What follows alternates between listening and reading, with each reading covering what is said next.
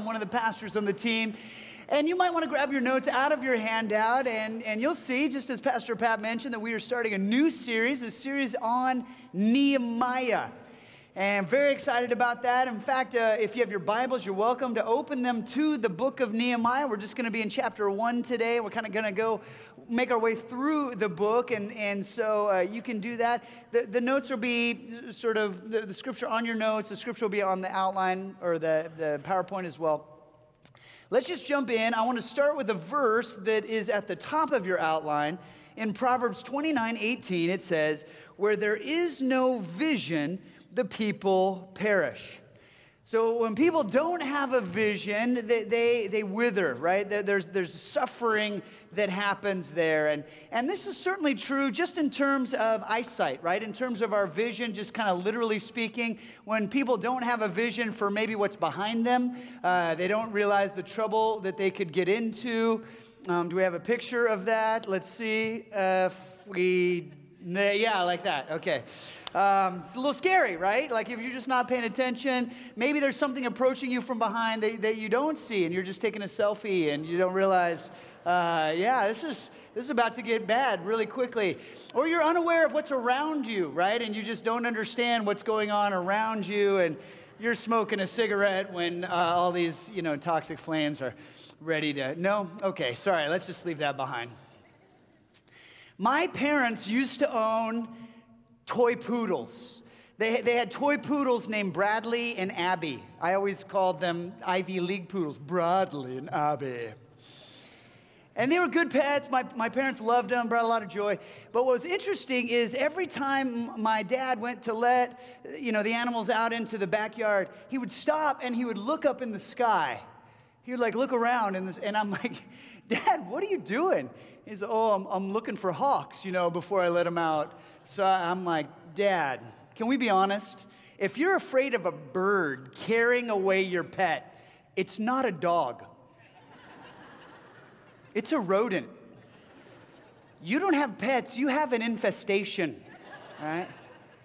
Take the tiny sweater off, and call the exterminator." No, I'm kidding. The truth, though, is that it's actually quite pointless to look for hawks. And do you know why?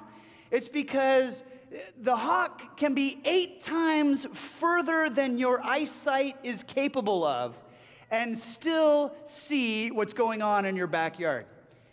God has given birds of prey in general, hawks specifically, this incredible eyesight, this vision, if you will, the capacity to see things far off.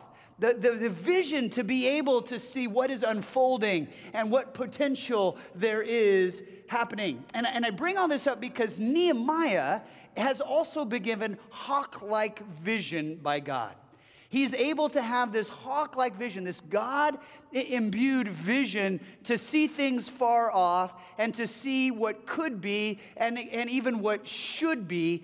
And what you'll notice as we go through this book of Nehemiah, that a vision always starts with what you love and with what you hate. And so we're gonna kind of unpack that a little bit. Nehemiah is one of the greatest leaders in all of the scriptures. The book of Nehemiah is written seemingly ripped right out of the journals that Nehemiah kept, which to me is a really frightening concept because I have prayer journals that I write in every single day. And the thought that my journals would be publicly read thousands of years from now, that terrifies me. That thought just totally freaks me out. For me, it's more like classified information. I'm happy to tell you, but then I have to kill you. So, here's what we're going to do. Let's just jump right into the book of Nehemiah. By the way, if you sort of cross-reference the scripture with the historical Persian documents, you find that the book of Nehemiah starts in the year 446 BC. So it's putting it back, this incredible amount, 2,500 years ago or so, 2,500. I'm bad at math. That's why I went into ministry. But the the idea is it could seem like it's so far removed, but what you will find is that the way God works in and through Nehemiah is exactly the way that God wants to work in and through our lives today. So we're going to see that it's very, very relevant for us. Let's jump in, starting in verse 1, chapter 1. The words of Nehemiah, son of Hakaliah, in the month of Kislev, in the 20th year, while I was in the citadel of Susa, Hanani, one of my brothers, came from Judah with some other men, and I questioned them about the Jewish remnant that survived the exile, and also about Jerusalem. They said to me, "Those who survived the exile and are back in the province are in great trouble and disgrace. The wall of Jerusalem is broken down, and its gates have been burned with fire." When I heard these things, I sat down and wept. For some days I mourned and fasted and prayed before the God of heaven. All right, so as you look at that passage, you see it's the month of Kislev. That's like November, December in our calendar year. The 20th year in the reign of King Artaxerxes, right, the king of Persia. Nehemiah was working in the capital. We actually find out he's the cupbearer to the king. That's his job. And he has some visitors, his brother and some friends, and they tell him that, yeah, the walls of Jerusalem, they are still destroyed. The Babylonians came, they sacked Jerusalem, the gates are burned, the temple's in shambles, and almost all of the inhabitants of Jerusalem have been enslaved and carted off to be slaves in exile. And this was probably what happened to Nehemiah's parents and maybe even his grandparents. Okay, so this is what's happening. Now, as we get into this, we're going to see the project that Nehemiah goes after is the project of rebuilding the wall, rebuilding the gates. But I do want to say this really clearly in case anyone would be prone to being mistaken about it. This has nothing to do with the current political conversation in America about building a wall. I just want to state it really clearly. And the reason why is because there's no analogy there. What had happened to Jerusalem is the Babylonians came in, they burned with fire the entire exterior of Jerusalem. They came in, totally dismantled the temple there. There's no place to worship God. And then they carted away. Most scholars believe they took into exile over 150,000 Jerusalem inhabitants, leaving 6,000 people behind. 150,000 people gone, 6,000 people remaining. And they remained in poverty, they remained in desolation, they were devastated. Now, to be analogous to American context, you would have to imagine that some foreign power, like let's say North Korea, attacks us. They enslave and remove 300 million Americans, and they leave less than 12 million Americans in total desolation and poverty. That is obviously not our scenario. Does that make sense? So you can't make that kind of an analogy, but here's where you can go with this, is that the people of God, they had no hope, right? There was this brokenness about their own future. Because Jerusalem was completely unprotected, it was therefore devastated. In other words, any kind of progress that the inhabitants of Jerusalem were able to muster would be immediately undone by the bandits and those, kind of warring powers that would sweep through from time to time, stealing their herds, taking their crops, removing any kind of progress that they had happened to make. And that's why this was such a problem. Now, Nehemiah heard this news, and his heart was broken. It says that he mourned, and he wept, and he fasted for days. And in fact, if you read the second chapter, you see that it's actually 3 or 4 months later that the next event occurs. The thought is that he is in this state of mourning for months. His heart is broken over this situation. The message is called ache, that he had this ache in his heart for the people of God, his own people. For the city of Jerusalem, the city that was broken down without hope, without progress, without an empowerment for the future. And he had this ache. And I just want you to kind of picture in your mind, Nehemiah hears this news, and he just makes this proclamation. This is unacceptable. I just want you to picture him just hearing this news, and his heart's broken, and he's like, this cannot be. This is unacceptable to me. Now, I do want to point out, and many of you, if you are familiar with this story, you already know that the events of the Babylonians sacking Jerusalem, they happened 141 years prior to this episode in Nehemiah. 141 years ago is when Jerusalem got sacked and all the exiles taken away. Now, some scholars say that's like us hearing about Abraham Lincoln being assassinated and bursting into tears, right? Like that just, why? The question is, why, after 141 years, is Nehemiah so broken about this news?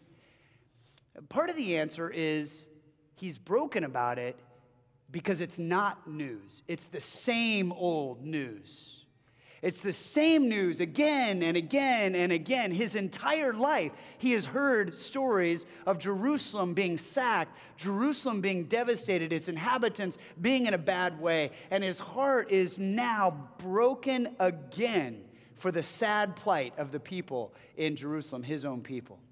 So it's not news, it's the same old news that really gets him this time. And the second part of the answer, I think, is that Jesus just gives Nehemiah his heart for a broken people.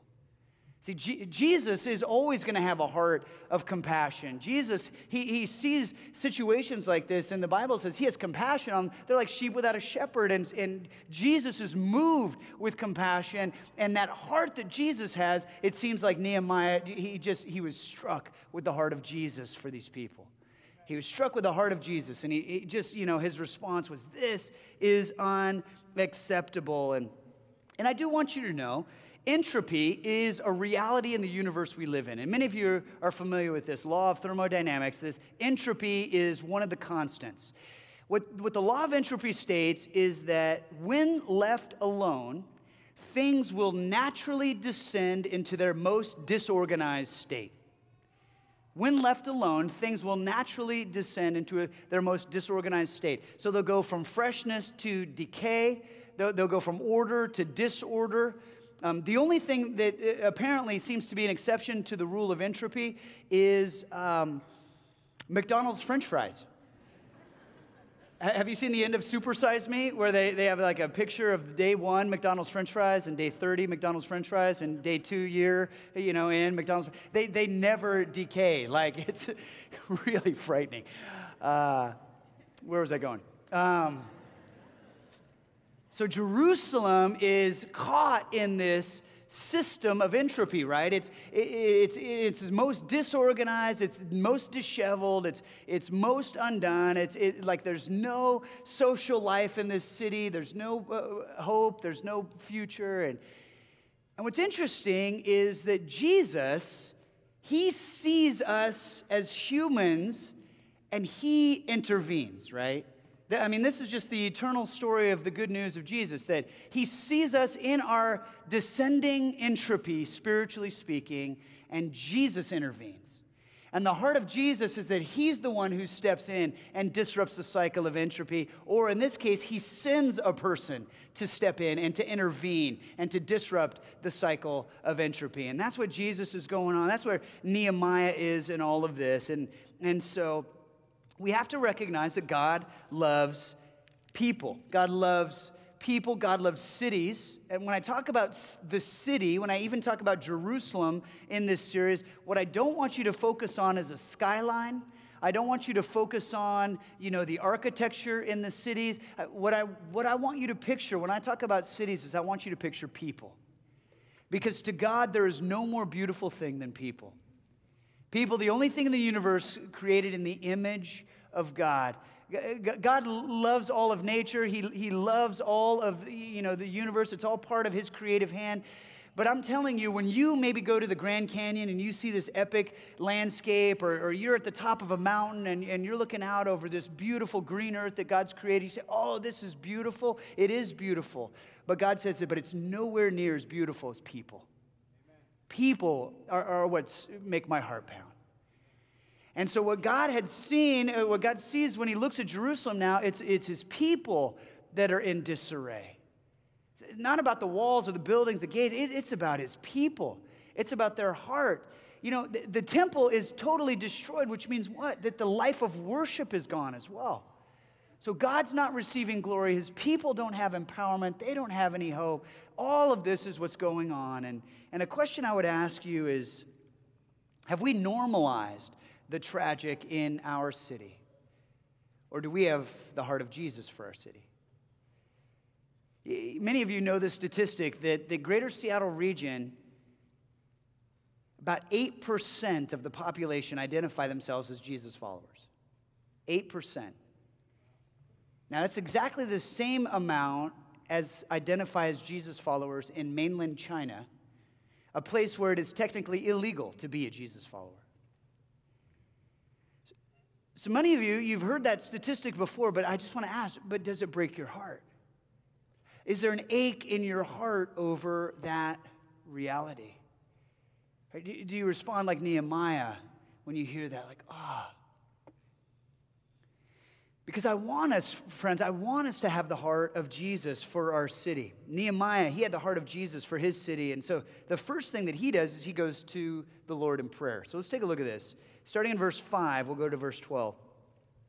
Nehemiah, then I said, O Lord, God of heaven, the great and awesome God, you might want to circle the word awesome, the great and awesome God, who keeps his covenant of love with those who love him and obey his commands, let your ear be attentive and your eyes open to hear the prayer your servant is praying before you day and night for your servants, the people of Israel.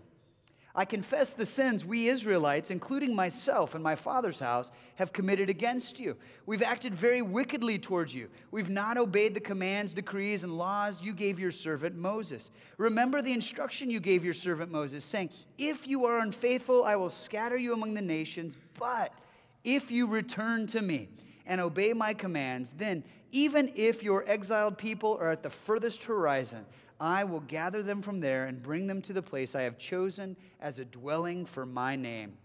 They are your servants and your people, whom you redeemed by your great strength and your mighty hand. O Lord, let your ear be attentive to the prayer of this your servant and the prayer of your servants who delight in revering your name. Give your servant success today by granting him favor in the presence of this man. I was cupbearer, he says, to the king. So this man refers to the king.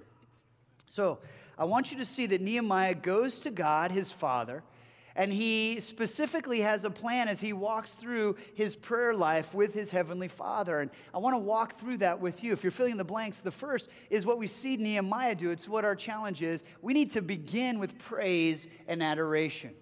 And Nehemiah does that. You can see it right in the first line. O God of heaven, the great and awesome God who keeps his covenants, etc. He just kind of goes on and on. And I just want to encourage you in this reality that the word awesome is appropriately and literally ascribed to God.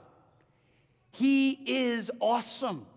He inspires awe. And the more clearly we see him and the more we can come into his presence, the more awe-inspired we are. So I want to just encourage you, because no matter how much you and I can declare the awesomeness of God, he is more awesome still.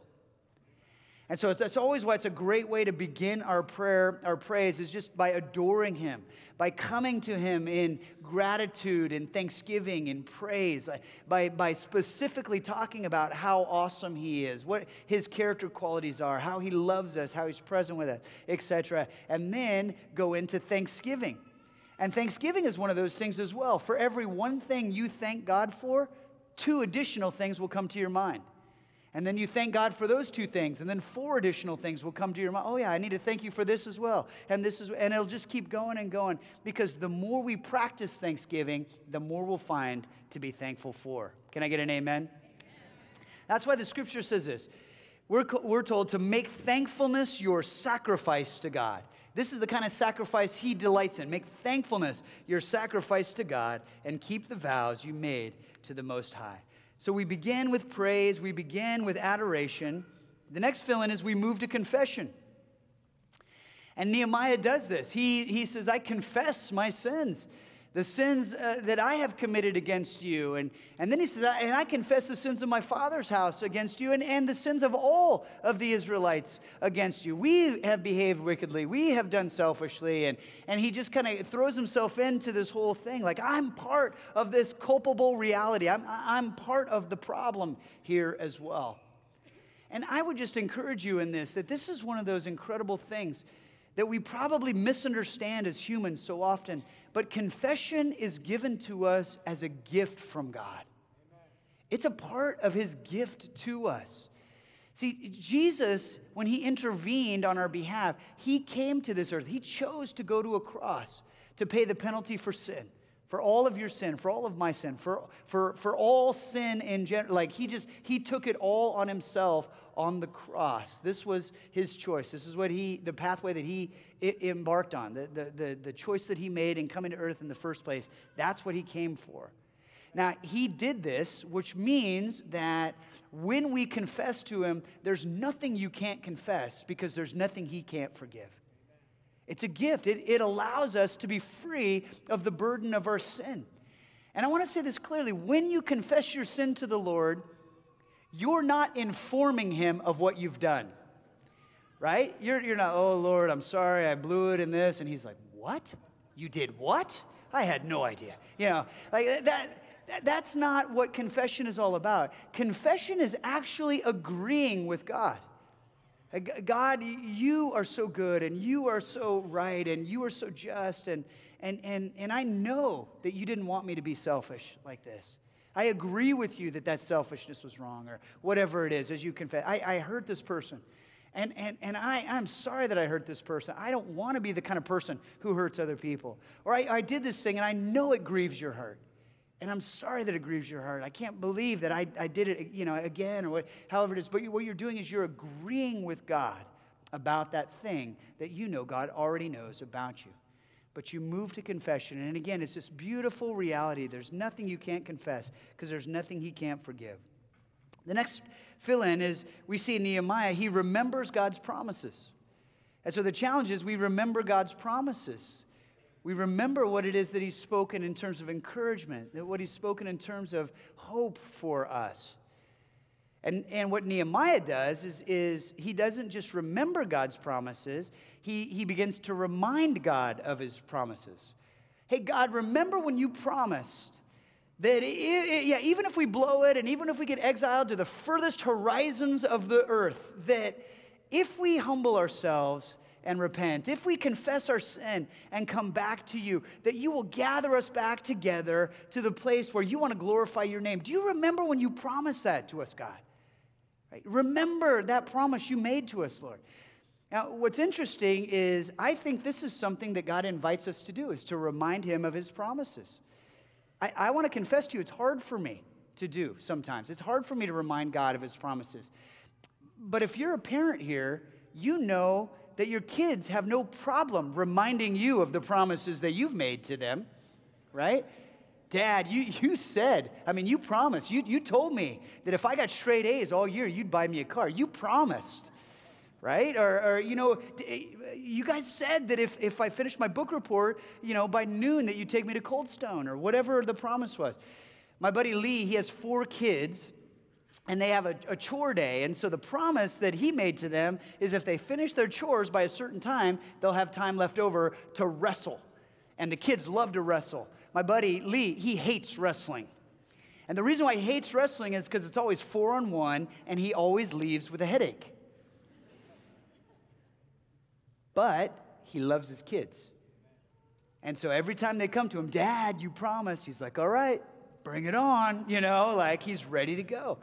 And here's the thing. Jesus, he doesn't fulfill his promises to us begrudgingly. It's not like a drag to him that, oh, yeah, that's right, I forgot, No, he knows the promises that he's made to us, and he's made those promises for a specific purpose. Why? To fulfill them in our lives. That's why he's made them. And so we come to Jesus and we say, Jesus, you've promised that you will never leave us or forsake us. Remember that, Jesus. He does, and he never does leave us or forsake us. Jesus, you promised that even if we disown you, that you can't disown us because you can't disown yourself. And you've promised that nothing is ever hopeless in this life because you're capable of infinitely more than we can ask or imagine. And so we remember his promises. We remember his plan. Jesus, you promised to build your church. You promised to seek and save the lost. You promised that in this world we'll have troubles, but you also promised us that you have overcome the world. And so we are remembering God's promises. We remind him of his promises. We're encouraged by the promises that God has made to us. I think that one of the reasons why we don't remember God's promises is because he fulfills them in ways we don't expect him to. And in the things that we do expect him to do, he doesn't do. And so we sort of forget his promises in the midst of all that. One of the things that I have personally heard, one of the promises that I have personally heard God make to me is just this: Mike, you can trust me. I promise you, Mike, you can trust me. Now, what he did not promise is that as I trust him, I can live nonstop surfing on a warm white sand beach with a beautiful weather 360 days a year. Like that wasn't a part. That would be my preference. But that's not his promise to me. In fact, and you might want to write this down, God rarely promises our preferences. God rarely promises our preferences. God always promises his presence. So if we can get our mind around that the primary way that God fulfills his promise to us is by his presence with us. That will begin to get our expectations in a place where, oh, okay, I get it. I can deal with anything in this life because I'm not dealing with it alone. God is with me, walking every step of the way with me.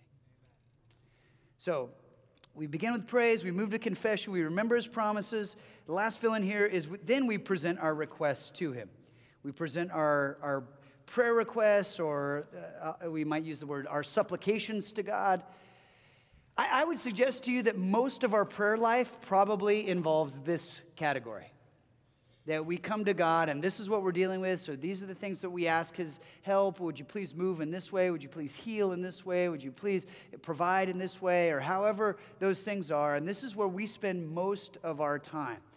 And I would just encourage you in this because I think it's really clear that the Bible actually gives us permission for this. That God, he wants us to ask him. And so Nehemiah does ask this of God. God, would you give me favor? God, would you go before me? Would you allow me to be a part of this process? And I think the scripture is clear. God wants us to ask. In fact, what we see in Philippians 4:6 says, don't worry about anything. Instead, pray about everything. So you might want to circle that phrase. We're invited to pray about everything that we have going on in our lives. Tell God what you need and thank him for all he's done. Tell God what you need and thank him for all that he's done. I'll tell you that one of my favorite things to do is to thank God for the answer that's already on the way. It's just one of those things, it puts my heart and my mind into such a great place because God already knows my need before I speak it. And so even as I speak it, or oftentimes, you guys know, I do prayer journals. So I'm writing out my prayers all the time. And as I'm writing out my prayer journal, I'm writing out the things that are on my heart, the burdens I'm carrying. I know God already knew that was an issue for me. And so I began to thank him for the way that he's at work behind the scenes in thousands of ways that I don't even see yet. And it just gets me to this place that there's a deeper confidence and there's a richer walk with the Lord because I know he's a God who cares. I know he's a God who's with me. I know he's a God who's already at work behind the scenes. So I would encourage you in that way as well. Overlake, the question I have is, are we a church that's committed to prayer like Nehemiah? Is this the first place that we go, that we begin with prayer in our quiet times, in our family times, in our times with our groups, that prayer is a place that we go to first and last. And I know things are pretty good at Overlake right now. I'm so thankful for that reality. But I want to make sure that we are embodying this picture of prayer, right? That this is something that we're praying for one another, that we're praying for our city, that we begin to develop the heart of Jesus, that ache, that divine discontent like Nehemiah had for his city, that's what's happening in our own lives as well. And again, if you want to look at sort of the historical context of Nehemiah, 141 years, the walls and the gates of Jerusalem and the people of Jerusalem were in desolation. And Nehemiah comes and he accomplishes his vision in 52 days. What's the difference? Prayer. The thing is birthed in prayer. The thing's grounded in prayer. Prayer is the foundation of what it is that Nehemiah pursues. Friends, here's the truth. Prayer can do what God can do. Prayer is a recognition of where I end and where God begins. And so we need to start this thing in prayer. We need to begin in prayer. Prayer needs to be our first response. Okay? And again, we go after praise and adoration. Then we move to confession. Then we remember the promises of God. And then we present our requests to Him. Okay, so that's the picture that we get from Nehemiah. And I would say that his prayer begins with an ache in his heart, right? That ache that Jesus put there, that divine discontent. And so what I want to do is I want to make this personal for us as a church family. If you're filling in the blanks, my prayer is that the Lord would develop an ache in your heart for your own personal life and for your own personal city, the city that you live in, the area of influence that He has already given you. And when I talk about your personal life, I just have to ask a question. Are there places in your life where you have sort of let your defenses down, where you are wide open and vulnerable to the enemy of God? Maybe it's in a place of discouragement. Maybe it's in a place of sin where you just know there's an area and you just stumble into sin again and again and again. You've got no protection there. Maybe it is relationally.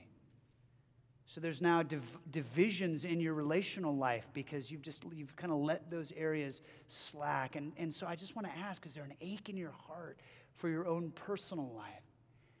And wherever that is, just let's begin with what we've just covered, that you begin with praise, that the Lord knows that already, and you praise Him, that He's with you there, and then you confess anything that you've done that's allowed that situation to become a reality in your life or to continue as a reality in your life. And then you remember the promises of God, that God is a God who heals, who rebuilds, who restores. God is a God who brings hope where there maybe doesn't seem to be any hope. And then you present your request to the Lord, and you just draw close to Jesus and allow Him to bring the answer that you're looking for there. And then when it comes to your city, I do want us to be a people that pray for our cities. Let's pray for our workplaces, pray for our neighborhoods, our communities. That is something that I want us to always be about. We just finished this beautiful campaign over the last 3 years called Blessing My City. I love that is who we are. That's how we want to posture ourselves. But let's make sure that we don't let anything get in the way of us being that positive influence, that people know, hey, we care about our city. We care about our community, that we're constantly seeking God's best for the people that live around us. Okay, so that's what that idea of that ache, that holy ache is for our personal lives, for our personal city. And then the next part of this is the invitation that I want to invite you to into this next season. If you're filling in the blanks, it's this. I want to ask you to develop an ache in your heart for vulnerable children. An ache for vulnerable children. And this is a new piece, and you actually might have seen the exhibit as you walked into the hallway, and there's just a little bit of conversation we need to have about what it is that we feel like God has cast a vision for us as a church family. I've shared this before over Lake, but in the year 2000, I had an opportunity to go to Kenya for the very first time. It was not the first mission trip I've been on. I've been on many, many mission trips through the years, but this was the first time I'd been to Kitale, Kenya. And one of the things that we were doing in Kitale was we were working with street kids. And so one afternoon, we gathered about 200 street kids into this kind of open square and fed lunch to everybody. And then there was this program, had a bunch of songs and a lot of games and some crafts. And then somebody from Kenya sharing their testimony and talking about Jesus. And then the afternoon ended with another meal. So it was kind of started and ended with a meal. And then we let all the street kids go. And what was interesting about that is right away, as we welcomed all the street kids into this area, there was a little girl, a little 4-year-old girl who came, and she stood right next to me, and she just held my hand. And she was wearing this really ratty sundress and no shoes, no jacket. And she just was my buddy. So we kind of hung out and we played the games together and sang the songs together. And then when it was story time, I sat down and she sat on my lap and she's just my little buddy. Well, at some point during the afternoon, she got up and she made her way through the crowd, came back to me, and she was holding a little 2-year-old. And so after the program was over, I asked one of the Kenyan workers to do some translation and ended up having a nice conversation with her, found out her name, and found out why she was on the streets. Her parents had both passed away, probably due to an illness like HIV/AIDS. And then I asked, about the little girl. And it turned out that the little girl was her younger sister. That this precious child was caring for this precious child. And I remember when I heard all of this, I just remember the earth kind of shifting underneath my feet. I'm sure there was something in my heart, like in Nehemiah's heart, that was like, this is unacceptable. This cannot continue.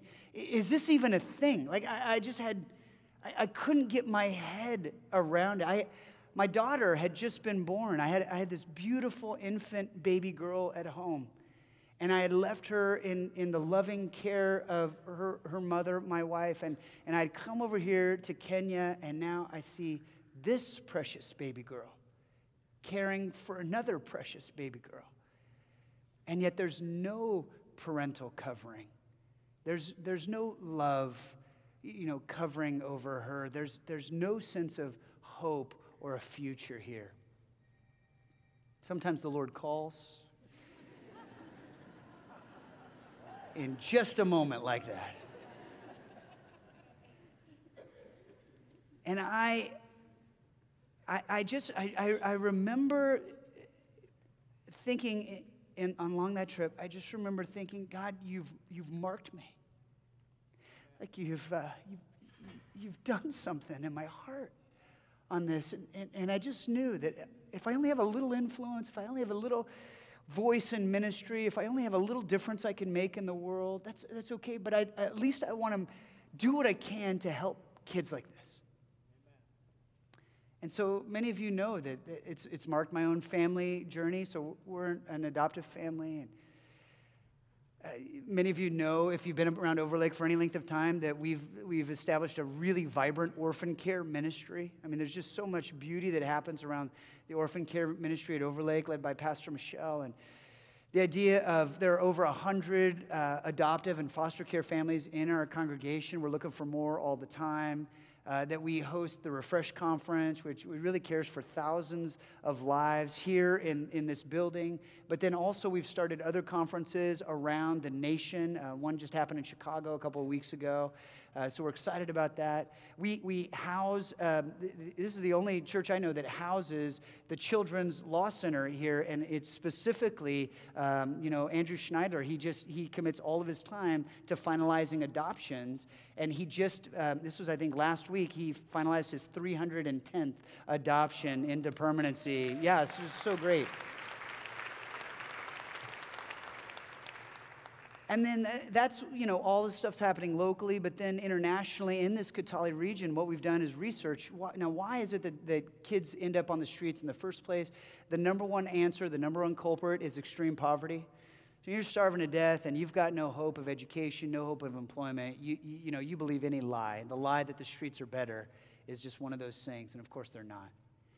And so what we've done is gone in, and for the last 15, 17 years, we've really tried to address the issues of extreme poverty in this area. So that's why we've dug, I think at last count, 96 different freshwater wells all over this region.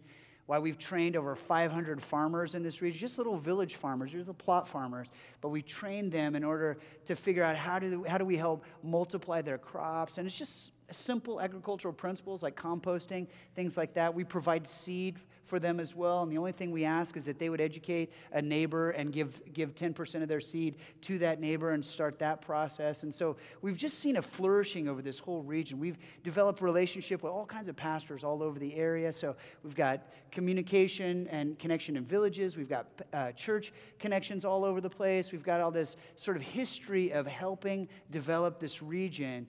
And now what we want to do is we really want to take a step forward in getting the kids off the streets and back into homes.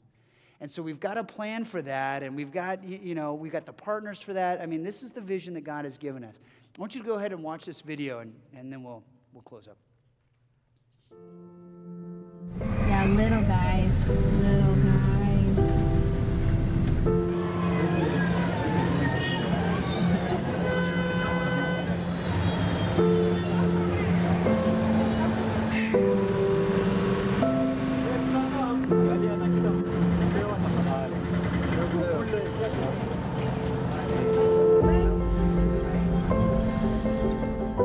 Let me make this clear. This is different than any other project you've heard about at this church or any other church.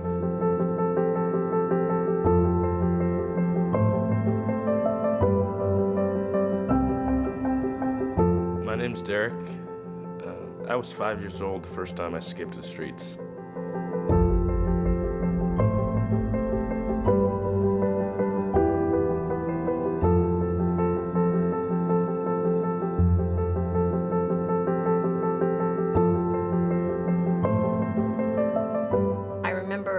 Watching people step over those children as they went about their day, as the kids would lay sick or just tired on the road. And we can't do that anymore. It's time to pick those children up and help them find a home and a family.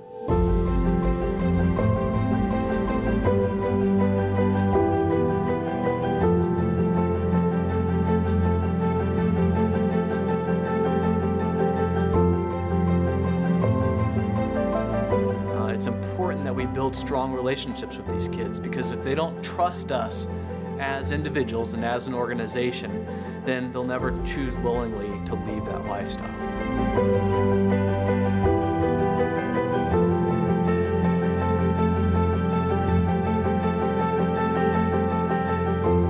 As I look back on my life, I realized that the streets promised you lots of things. But what it didn't promise or give to you was this sense of hope or a future.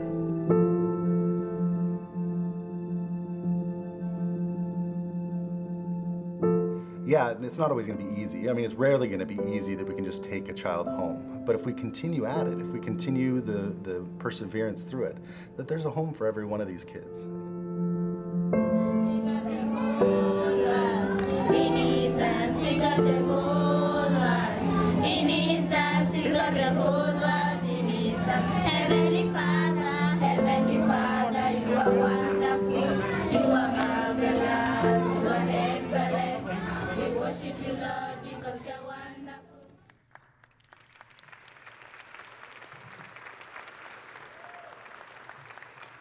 In Lamentations 2:11, it says, "My eyes fail with tears. My heart is troubled, my bile poured out on the ground, because the children and the infants faint in the streets of the city." And again, this is the recognition that this is unacceptable, so we'd like to make a change. The census that has recently been done around Kitale is that there are about 400 or so street kids living in downtown Kitale. Now, Kitale is about the same size as Bellevue. So I'd love for you, just as a mental, exercise, picture that you're down at Snowflake Lane with your kids, with your family members, and 8 or 9 bus loads show up and drop off kids aged 2 to 12. And they're homeless, and they've lost parents to disease. They whatever, extreme poverty. They've been dealt a horrible hand, and so now they're just on the streets in downtown Bellevue. Friends, we would take care of that problem lickety-split. And so the challenge is that we would have kind of that hawk-eye vision that Nehemiah had. We could look kind of to a far distance and go, oh, even though it's happening there, we could be a part of something revolutionary, part of a paradigm that actually would really change the way orphan care happens in the world. And what I mean by that is there are these kids in the streets, and so what happens now is, and again, this is done by people who love Jesus all over the world, is that they are, make a relationship with them, and then they invite them into an orphanage-type setting. And so they fill a bed, and they take care of that child until the child is 17 or 18 years old, and then that's the end of their care. And it's an incredibly tragic reality. It's better than living on the street, but it's a tragic reality because at that time, they just drop off the face of the planet, and there's no family for them. There's no home for them. There's no extended village around them. And so what makes this paradigm different is what we've seen, what we've learned through our partners over there already, is if we can take them off the streets, put them in a safe bed for about 3 months or so, and do some rehabilitation with them. Help train them, and as we're feeding them, as we're clothing them, as we're caring for them, train them into what it looks like to be a part of a family. What are the responsibilities? What are the behaviors that are required if you're a part of a family? And then we're using social workers to go back into their village of origin and connect them with either extended family members, church members, just people in their village that will open their home to them and take these kids in. And we've seen this happen in a neighboring community of Kisumu, where 1,800 children have been rehabilitated off the streets and back into homes. We know this works. And so what we're doing is taking that program and planting it. We're sort of on the ground level in Kitale. And this is one of those things where I really do want to invite you, Overlake, to join me in this. I want to invite you to join our staff in this, our elders, our leaders, because this is something that has already captured our hearts. What I would do is, just like Nehemiah, I would say where this vision and where all visions begin is with prayer. So that's what I want to invite you to. I want you to invite you to pray with me, to pray with our church as we explore what it is that God is developing in us for this vision. And here's how I'd like you to do it. On your way out, please walk by the exhibit, and you'll notice a brochure. Could you just grab that thing? Grab it, and as you're flipping through it, just kind of read it prayerfully, asking Jesus, how is it that you would like myself, my family to engage in this? And then secondly, you'll notice that in the exhibit, there's a spot right in the middle where there's a magnet board, and there are magnets all over the thing. In fact, there should be about 400 magnets there representing each of the street kids that live in Kitale. And you'll notice that on the magnets are names. These aren't just made-up names. These are names of the kids on the streets. And so please take one and put it maybe on your refrigerator or, clip it somewhere in your car or someplace, put it where you can see it kind of daily. And just pray by name over that child who's made in the image of God, that child that Jesus died on the cross to redeem and restore, to give a hope and a future. And let's be a part of this thing. Every great vision will start with an ache. It will start, a great vision will start because of something we love and something we hate. And so my prayer is that you would allow Jesus to stir this kind of heart up in you for vulnerable children. What our prayer is ultimately is this is not just something that can happen in one location, but this is the paradigm that can shift and begin to take vulnerable children back into homes all over the world. That's our prayer. So what I'd love to have you do is stand with me right now, and let's pray together, specifically that Jesus would stir this up in us, that he would stir his ache for these kids in our hearts.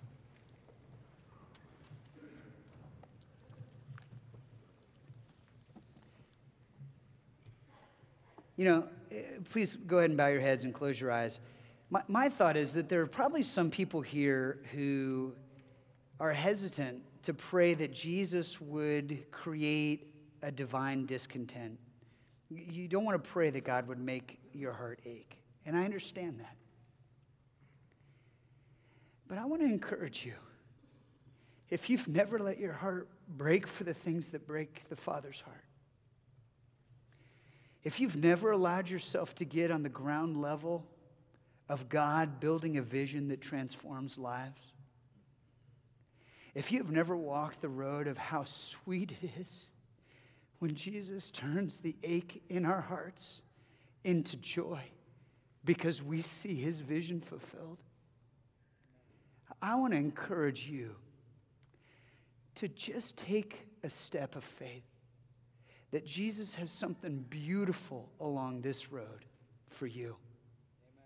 And Jesus, we do ask that you would find us willing to take a step of faith, that you would find us willing to pray, that you would put in our hearts an ache for vulnerable kids that need you so much, that need homes and families so deeply. And would you allow us to be a part of bringing a solution, a hope where there is no hope, Lord? And Jesus, we pray for our communities and our neighborhoods. We pray for the hurting around us today. And even for our own personal lives, Lord, we pray for those areas in our hearts where we are vulnerable, where we need your help and your protection. Lord Jesus, it's so incredible to be a part of your family. It's so amazing to recognize that we are loved by you and saved by you. We're redeemed and restored by you. And all of this is a gift, not that we would keep to ourselves, but that we would share with others. So would you please show us how to do that, how to live like that? Give us a vision like you gave Nehemiah. We pray all this in your precious and holy name. In the name of Jesus Christ, we pray. Amen.